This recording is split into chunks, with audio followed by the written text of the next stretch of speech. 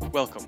You are listening to the Evolution Exchange Podcast Nordics, a podcast constructed to enrich our tech community by connecting some of the most successful technical leaders in the Nordics region. I am Christopher Ashbridge, and I help connect businesses with talented freelancers, and I will be your host.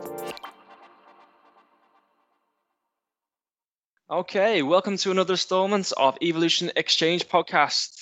Today I'm joined by David, the CPO of Afrex, Gaurav, Director of Product Management at Truecaller, and Lydia, CPO at Bought by Many. Here we are here to discuss how to create innovative culture and growth of a project. Of a product. So before we actually get into the nitty-gritty of things, let's go around the table and introduce ourselves. David, can you go first, please? Yes, sure. So my name is David Andreasson. I work as a Chief Product Officer at Afrex. Afrex is the product company at Afri that will serve with the products that our customers need to aid them in their digital transformation journey. That then we also sell consultancy services to do. The products that we're focusing on are mainly within industrial AI, IoT, and cybersecurity. So currently we have a portfolio of 6 products within 2 product areas. That is Smart Factory and Smart Property Management. Afrex has only existed since August this year. So that's why it's also interesting, like now when we're discussing in the culture building activities is of course very important when you start up a new unit within a company that has a slightly different type of culture as well. And before I joined Afrex, I worked as head of product and technology at Telia Division X there. And within that context, I worked a lot with product development through structured innovation and innovation, and also with innovation culture and activities to create an innovative culture. So that's me in short. Awesome. Move on to next, Gaurav. Yeah, thank you so much. Hi everyone, I'm Gaurav here, and I'm working as Director of Product Management in Truecaller. And those of you who don't know about Truecaller, it's world's best caller ID and spam blocking app. And I've been working for Truecaller for the last 4.5 years. And when I joined, we had 50 million users, and today we do have 300 million plus monthly active users. So we are multifolded in the last couple of years. So it's been really exciting journey so far. And today, using this opportunity, I would like to talk more about innovation in the product, why it is really important, and also growth, specifically in the emerging markets and the communication space. And we can also discuss about a generic growth strategy, which is really helpful for any startups who are thinking to have multifold growth in their markets. So I'm really excited to talk ahead. Yeah, thank you. Awesome. And last but not least, Lydia. Thanks. Lydia, I am based out of Stockholm, but I work for a company that's predominantly based out of the UK called Bought by Many. We are also known as Many Pets. We are in the insurtech space. We recently became a minted unicorn, which is very exciting. We offer pet health solutions, pet insurance, wellness, etc., live in Sweden, in the UK, and the US, continuing to grow, which is also super exciting. I've spent 25 years in the tech industry, working for companies big and small. I've gone from engineering to design to research and to product. I am a one-woman squad onto myself. Not really. Can't write code. Not anymore.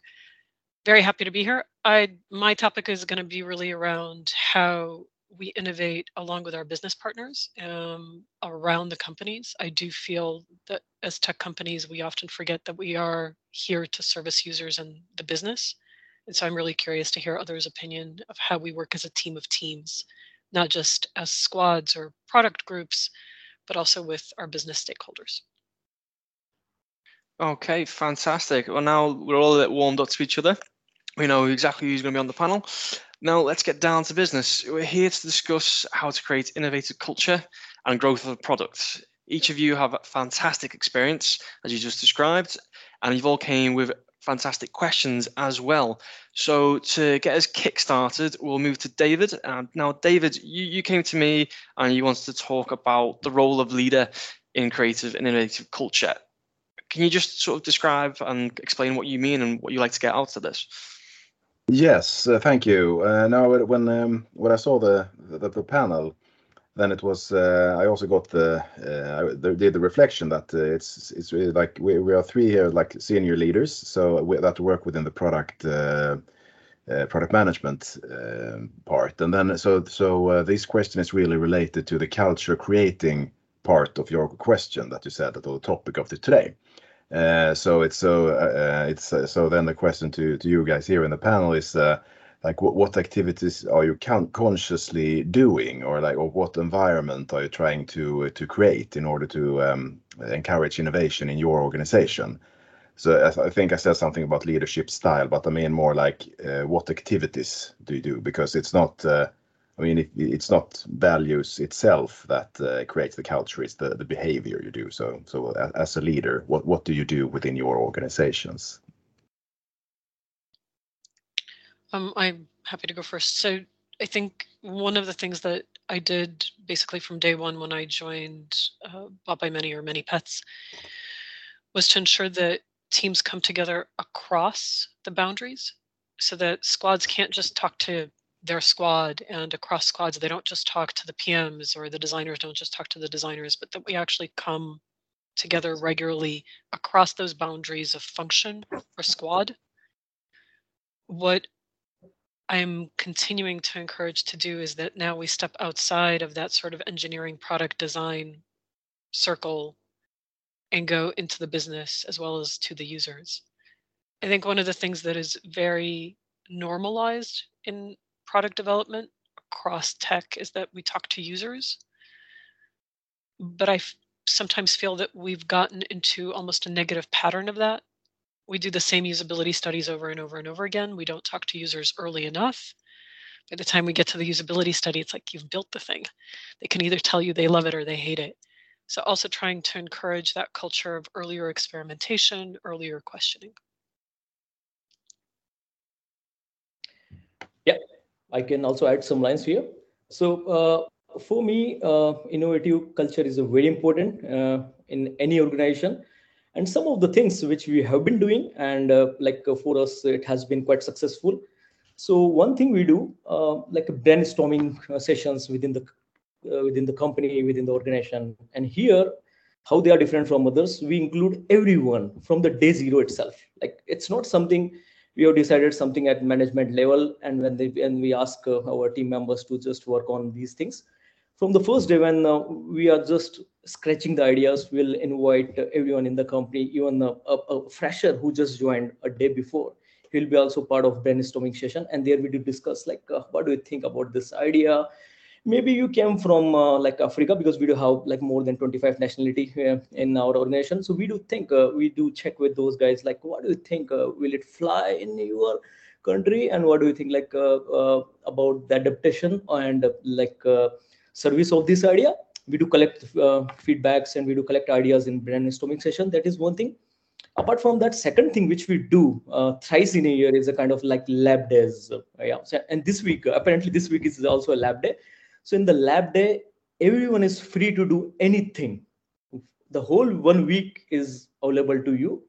We don't work for business unless it is very critical. You just work on your idea. So like say I'm a marketing guy. I don't work on a coding. I can't display something, but I do have some concept. I can prototype something. Why don't I work on my flows and present it to the team after 5 days, like whenever we do have a lab day session. So for entire 5 days, we work on some ideas. All the engineers, product managers, they work together. They work in a cross team. Maybe some of the guys who are in the back end, they don't work directly with me. But these days, during lab days, I will invite them, or they may invite me. We work on some certain ideas. Okay, let's do something. Maybe it does not fit with the Truecaller, but it doesn't matter. Let's do something. And who knows? And you won't believe some of our products which are really successful today are outcome of our lab days. So this thing has been quite helpful for us. And Earlier we used to have 3 days as a lab days, but this time we do have entire week for lab days, like 5 days, no stand-ups, no meeting, nothing at all. Just work on your ideas. If you have any ideas, you can have tech sessions. You can have some. You can also invite some external speakers. And finally, on the demo day, like tell what you did. So that is something also worked. I mean, very auspiciously in our team. Yeah. How many are you in your organization? How many developers do you have? Like, how many are working with the lab days? Yeah, so everyone is working on lab devs. Like, so it's not just for engineers, as I said in the beginning. Even though like you are a part of an operation or you are a part of a finance, they're also like, because in a finance also you can come up with the kind of like innovation instead of like NetSuite. Let's do some other product or maybe some introduce some workflow in there. So as of now we are 300 plus, but we are growing. And so but lab days are for everyone, and it gives a really flexibility to work anything. Even for legal guys, they can also introduce some of the new stuff in the lab days. Yeah. So. That's interesting, because I know that a lot of companies do that with the lab days or the innovation, or you take like the Friday afternoon to do innovation. We never really got that to work, but maybe it's because I've been in large organizations also. I've seen that in multiple organizations across the years. Sometimes they work really well, sometimes they don't.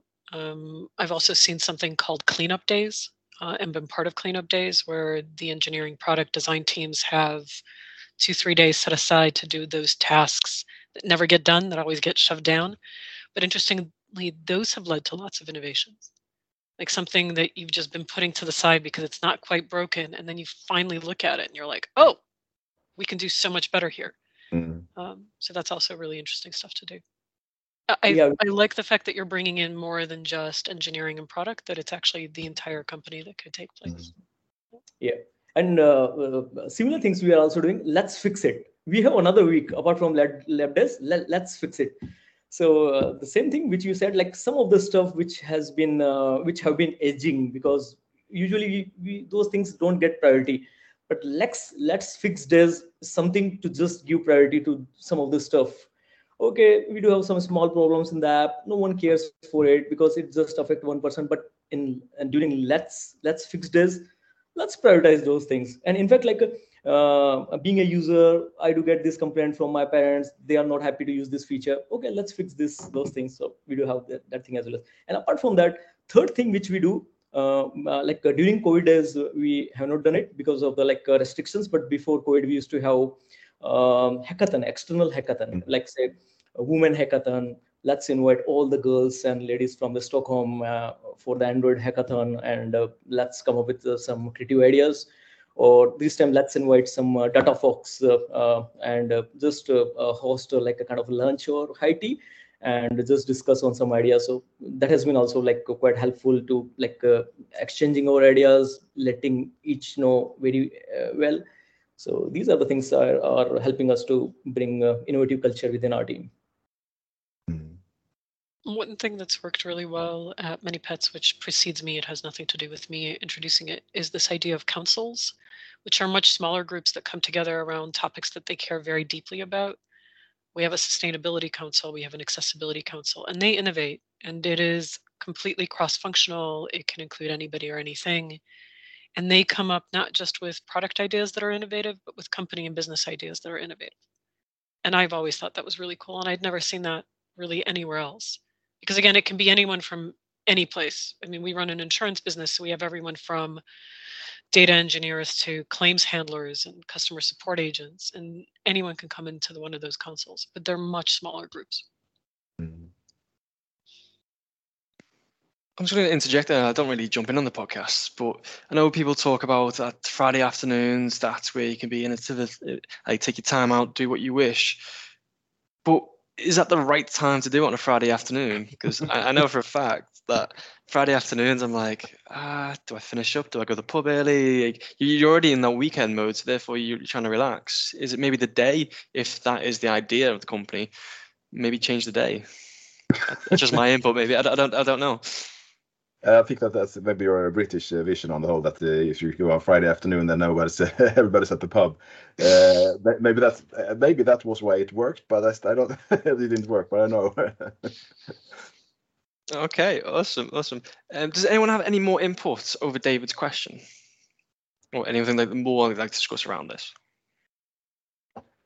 Well, if I may add, then when I was thinking about it, I was thinking about more basic, like the stuff that you say, Gurav. It's very tangible. It's really good stuff.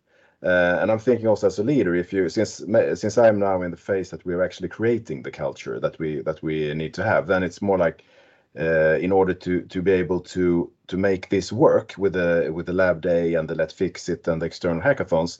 I think there need to be a culture in place that has a really like a innovative atmosphere and also to use a well-known term with the psychological safety. It needs to be everybody needs to feel that it's safe to fail and to speak their minds and so on.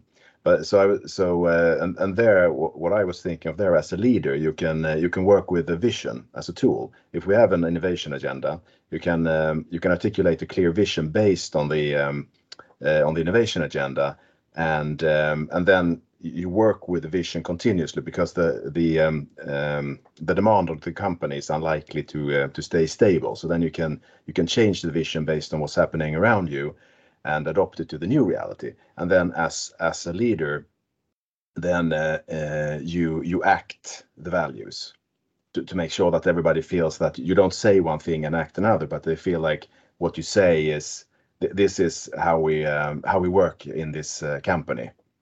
That I think is really powerful, because then if you then also make sure to empower the employees and make them take responsibility for their part of the execution, then they can feel safe in driving their part within the company. Like, as long as it's in line with the vision, then they can drive that part of the execution. So I would say there, as if I was speaking about like a tool and so on, I think then I would say that the vision, to work with the vision, and then what you say, Gurav, I think it's really good stuff. I would say that's definitely something that we should have implement after everything else is in place. But first things first. Yep. Thank you. Okay, fantastic. Now let's move on. Gaurav, we'll come to you next. And you brought up talking about growth models, innovation within communication. What do you sort of mean? Can you explain a little bit further? Yeah. So actually, since like I'm in the industry for the last 12 plus years, and I have seen in fact I've been part of some of the startups which never fly, and because it's like a journey of all the startups. So I do have a mix of experience where I have seen a huge success and somewhere like I've been a failure. So outcome of my journey is, I'll say, two things are very important. First one is the product. Second is the growth. Because even though if you have very rock solid product, but if you don't have growth, then after some time again you will start seeing some shrinkage or like some droppage in your journey. So now when it comes to product, firstly, like since like we are talking about innovative culture, and ultimate solution is to just get that innovation into the product. So product has to be really innovative.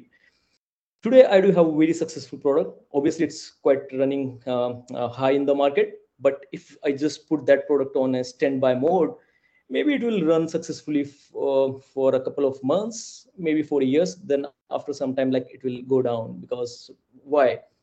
So that means like innovation is something which will be helping here. Research is something, putting some new ideas, transformation from your society, and turning those things into technical solutions is something. And this is what nothing than innovation. Innovation is not a rocket science, just like listening your society.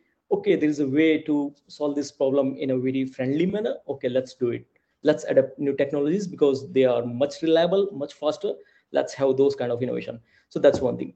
Second thing which I was telling about, like growth, and for the growth, uh, these four things are very important. First one is the product, which I already talked about it. Second is business development, which is really like meaningful, because why you are developing this business.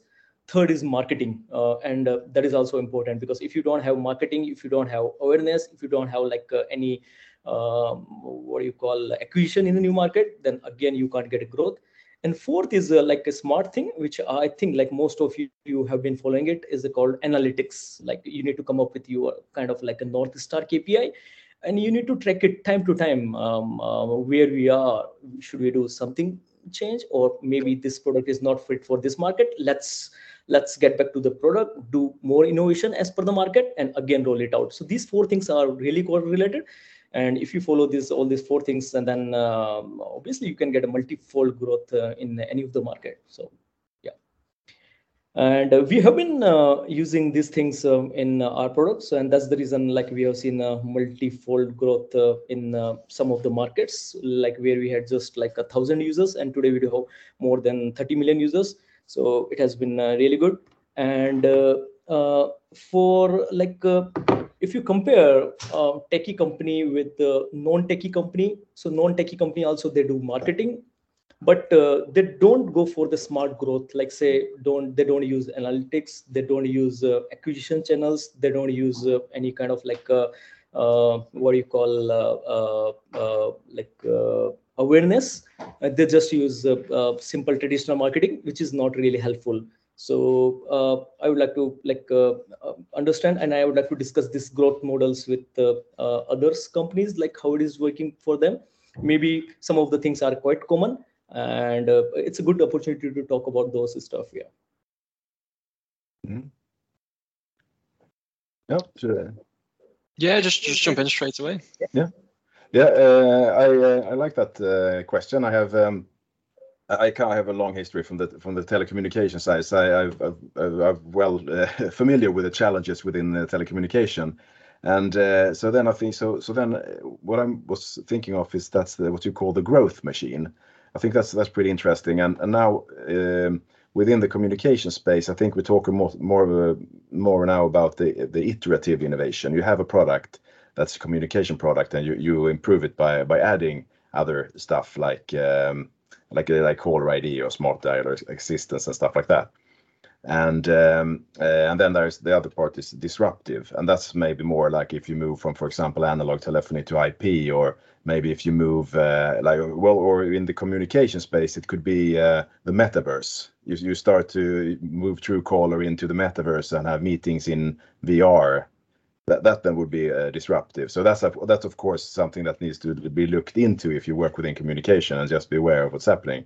But that's a little bit more in the future. So maybe it's not, if you look at, for example, launching in Ghana, maybe then it should be first to go for an iterative improvement of the existing product. And there, I think when it comes to the growth machine, we probably work a little bit like you also described.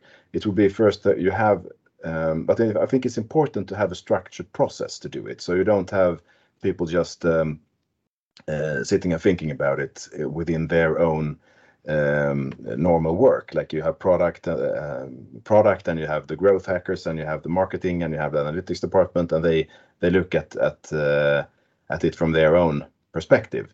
So I think that you gather ideas. You can gather ideas. Like innovation can happen anywhere in the organization. So you gather the ideas, do your insight work in parallel, and then when you have enough ideas that seem to be like pointing in the same direction, then you might do a business hypothesis on a certain area and see if it's an opportunity, and do a pilot on like a PowerPoint, for example, and just try it out with a user group to see if it works. And then if it does, then you create an MVP and commercialize it. And that, I think it's if you call it, I like the term growth machine. Actually, I think it's a good term. And that's so. And then there is a lot of things around that, of course, that you need to be that needs to be in place. And then if also, I mean, then I think if you. And another thing is, like, if you see, this is more like the process part. And then I think there are also the two things that needs to be in place to grease the growth machine. And that's the innovation culture, and then priorities and resource commitment of the existing organization. Because with innovation culture, it's like it's probably, I mean, our organizations, they're big enough to to have a processes that are optimized for delivering the core product.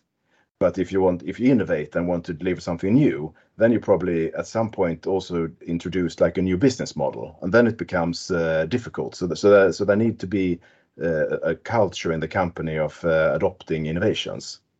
And then also the last part here with the priorities and resource commitment, it's that since the processes are optimized for delivering the core product, then if you come in with a new iterative innovation of the product, then for the core organization to be able to prioritize your new innovation, then it's much easier if you can show some sort of low-hanging fruit that you can give back to the organization in the short term, so they get some short-term wins to be able to put in the resources.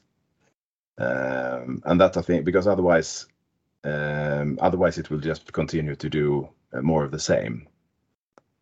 Yeah. I want to step away actually from some of the things that you can do in engineering or in product. I'm really curious how you could use partnerships and complementary services to get a growth machine that is both beneficial for you and the partners that you partner with. For me, it's really interesting because Truecaller operates predominantly in what is horrifically called the emerging markets, and we need a significantly better name. So I apologize for the English naming convention. But could you partner with M-Pesa in Kenya? That's a win. It's a win for them. It's a win for you. Everyone has M-Pesa in Kenya, just like everyone has Swish here. Could you partner with some, and again, these are innovation companies in their own right. M-Pesa is mobile payments before the rest of the Western world even thought about mobile payments. And it's ubiquitous. So what is really interesting to me about Truecaller is that it's a service that sits on your phone and really interacts with other services on your phone. So could you get that flywheel, that growth machine effect, if you went out and found other innovative companies that had these complementary services where you could hook in together and you became a symbiotic sort of relationship that fed off of each other? Feeding off each other sounds really negative. I don't mean it that way. I mean it in a positive way. Think buffet style. And I think that could be quite interesting because, again, with a service provision company, and that's what you are, you provide a service, right? Truecaller is an app that provides a really basic service about, getting rid of prank calls, understanding who's calling you. This is great.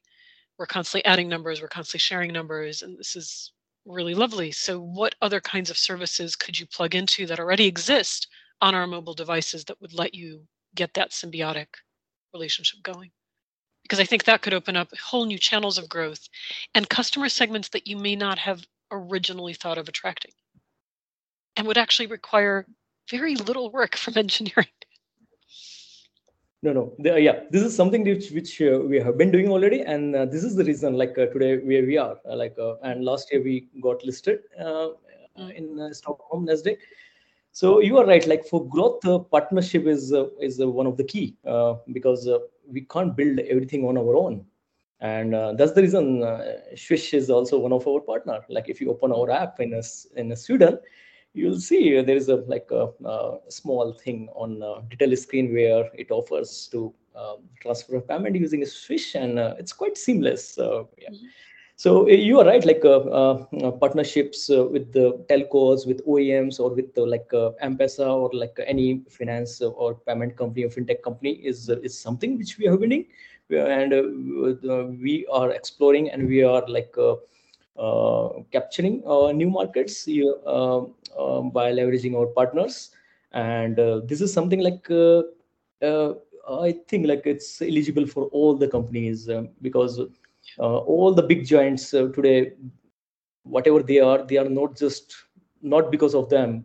They are because of some partners we know, and some of the background partners which even we Absolutely, don't know. that we don't know exactly. I was even thinking things like delivery services, location services, and those are again becoming ubiquitous as we get more and more stuff delivered at home. Like Mothem just delivered. I couldn't answer the door, but I got a ping from the driver saying your food's here. Now he's got my number. I've got his number. So again, does he want my number? Do you know what I mean? But that kind of ubiquity is really, really interesting, and I think would be a really interesting growth driver for Truecaller, given the nature of your business. Exactly, and we call it awareness channel. So within awareness, we use 7-8 things. So partnership is one of the things which we discussed, and apart from that, we do have PR. Like say, obviously, like when you are releasing something, you need to commence into the world. You need to let everyone know about the PR, and it's also helpful for like what are the new stuff happening in the world. And social media is something which is really important these days, because and you have to use all the channels. It could be Facebook, Instagram, LinkedIn, or maybe some reason specific social media.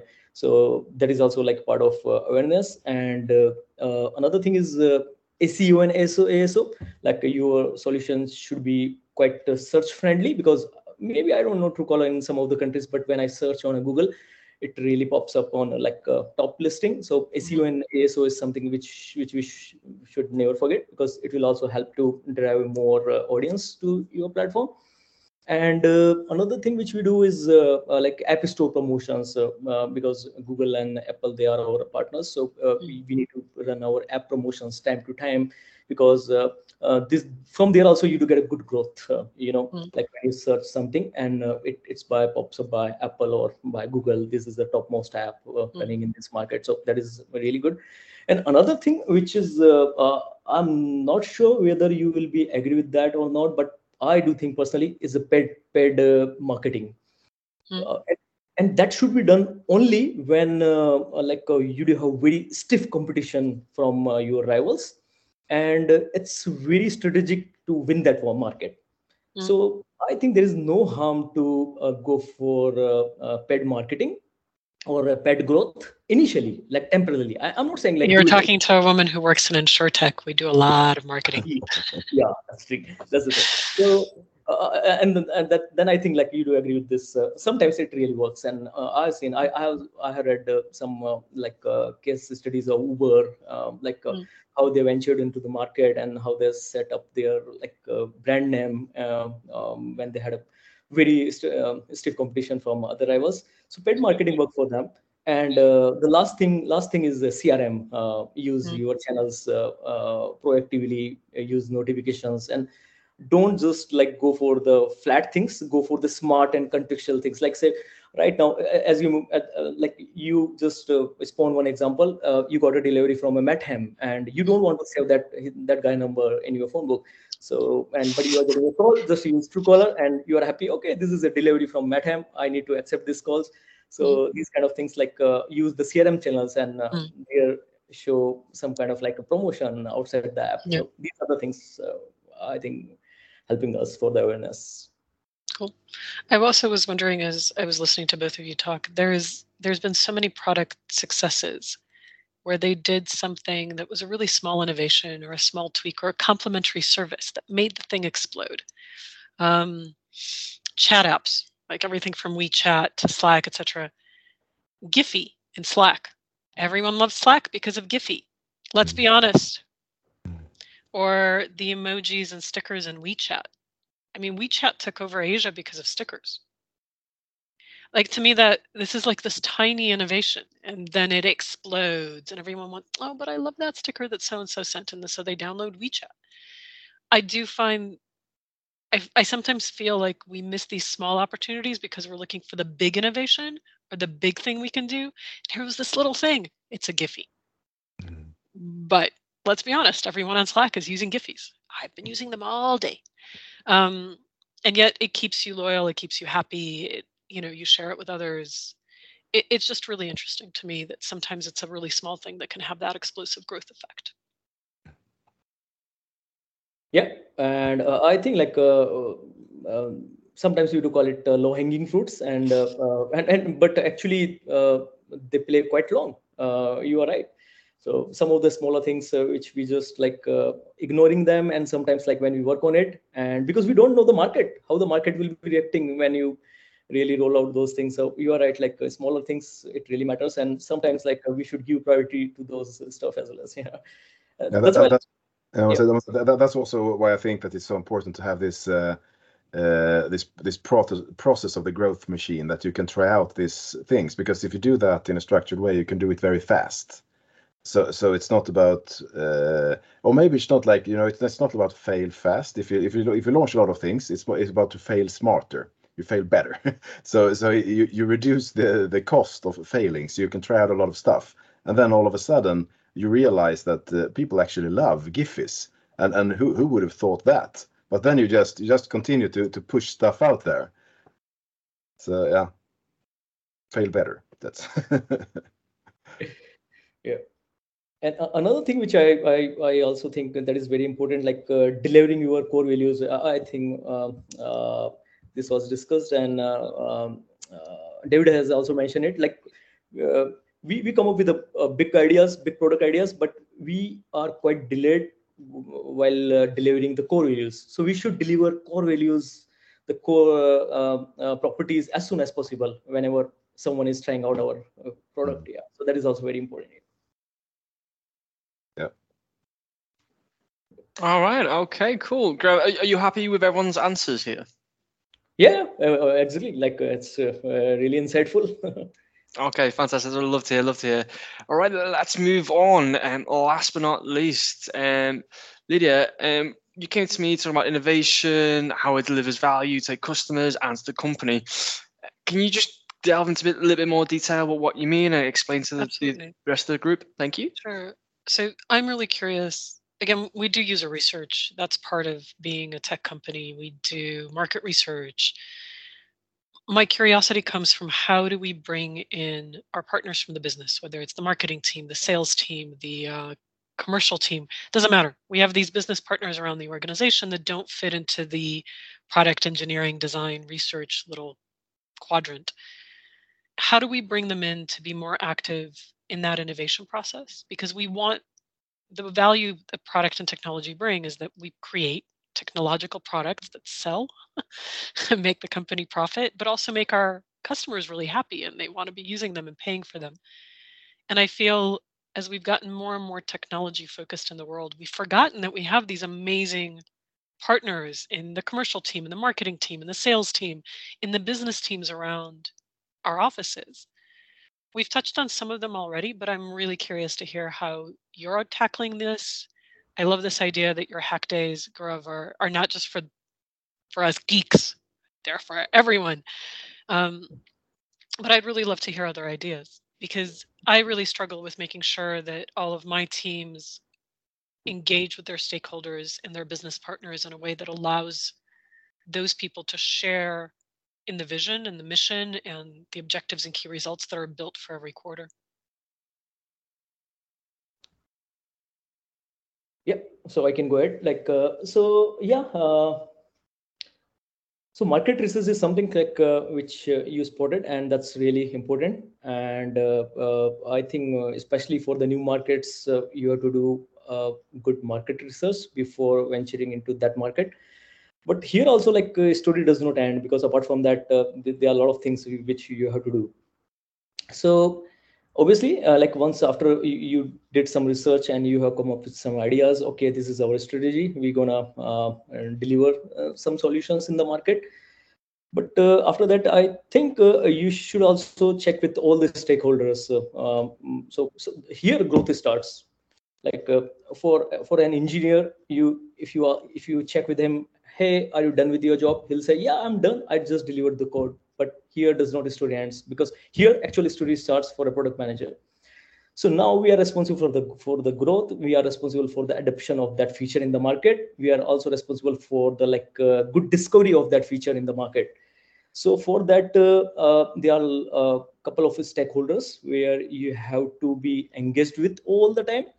So it could be your customers, it could be your partners, or it could be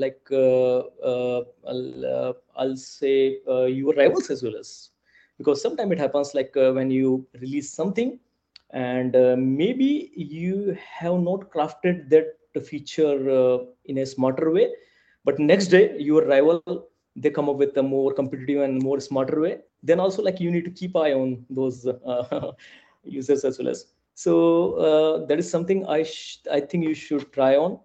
And apart from that, obviously, like, you should have some kind of like metric you need to come up with the kind of like KPI. What is the main KPI for me? Like say for pets, I don't know, maybe like say we are offering some solution for the pets, and how many pets are using this solution, so pet owners are using this solution, that is my KPI. Then you can break down those KPIs into different sub KPIs.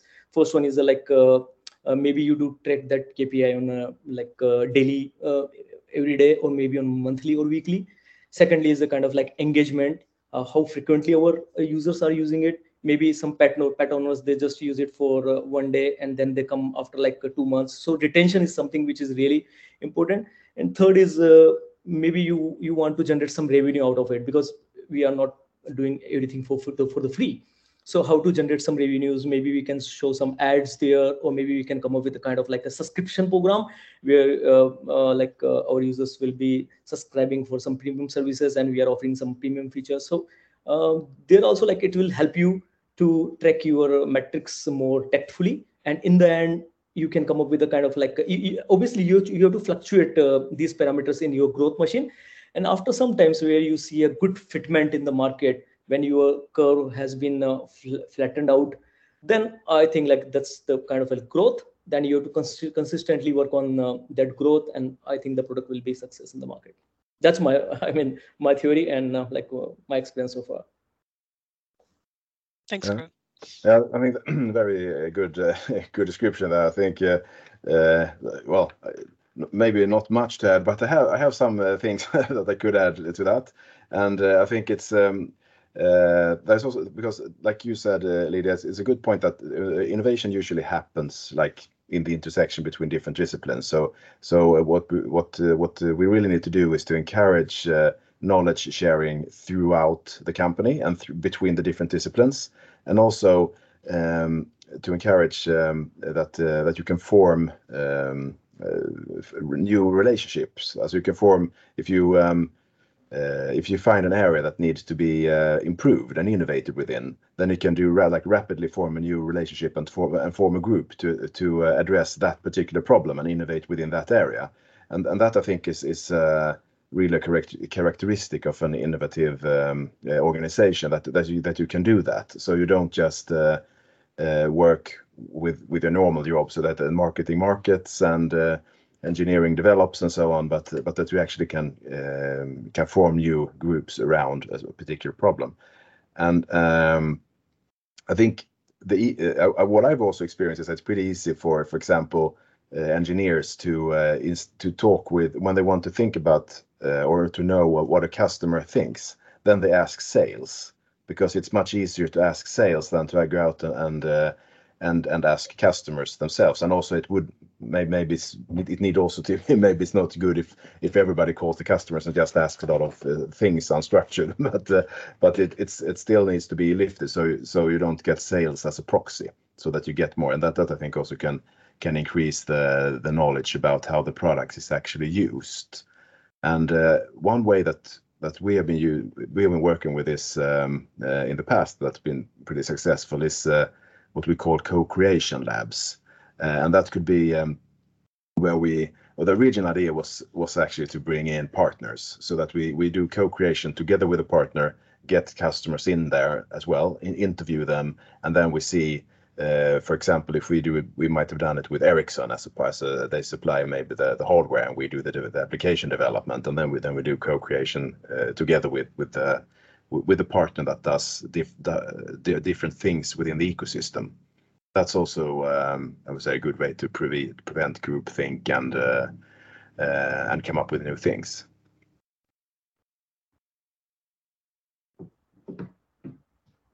Okay, awesome. Lydia, are you happy with them sort of responses? Yeah, I do feel like we covered a lot of these areas. We had a bit of a Venn diagram of a conversation because we've touched on a lot of things throughout our questions. Okay, we've still got a little bit of time left. Do you want to go into any more detail about the things we've spoke about, or are you quite happy? I feel like we've had a really nice conversation. Thanks, guys. Yeah, thanks. Okay. Yeah, likewise. Fantastic. Well, we'll leave it there, folks. And this has been the Evolution Exchange podcast. I want to take this opportunity to thank both Lydia, David, and Grav for joining and providing their insights over having an innovative culture and bringing product growth. If you'd like to get enjoying one of our podcasts, feel free to reach out to me on LinkedIn. And I'll see you next time. Thank you very much.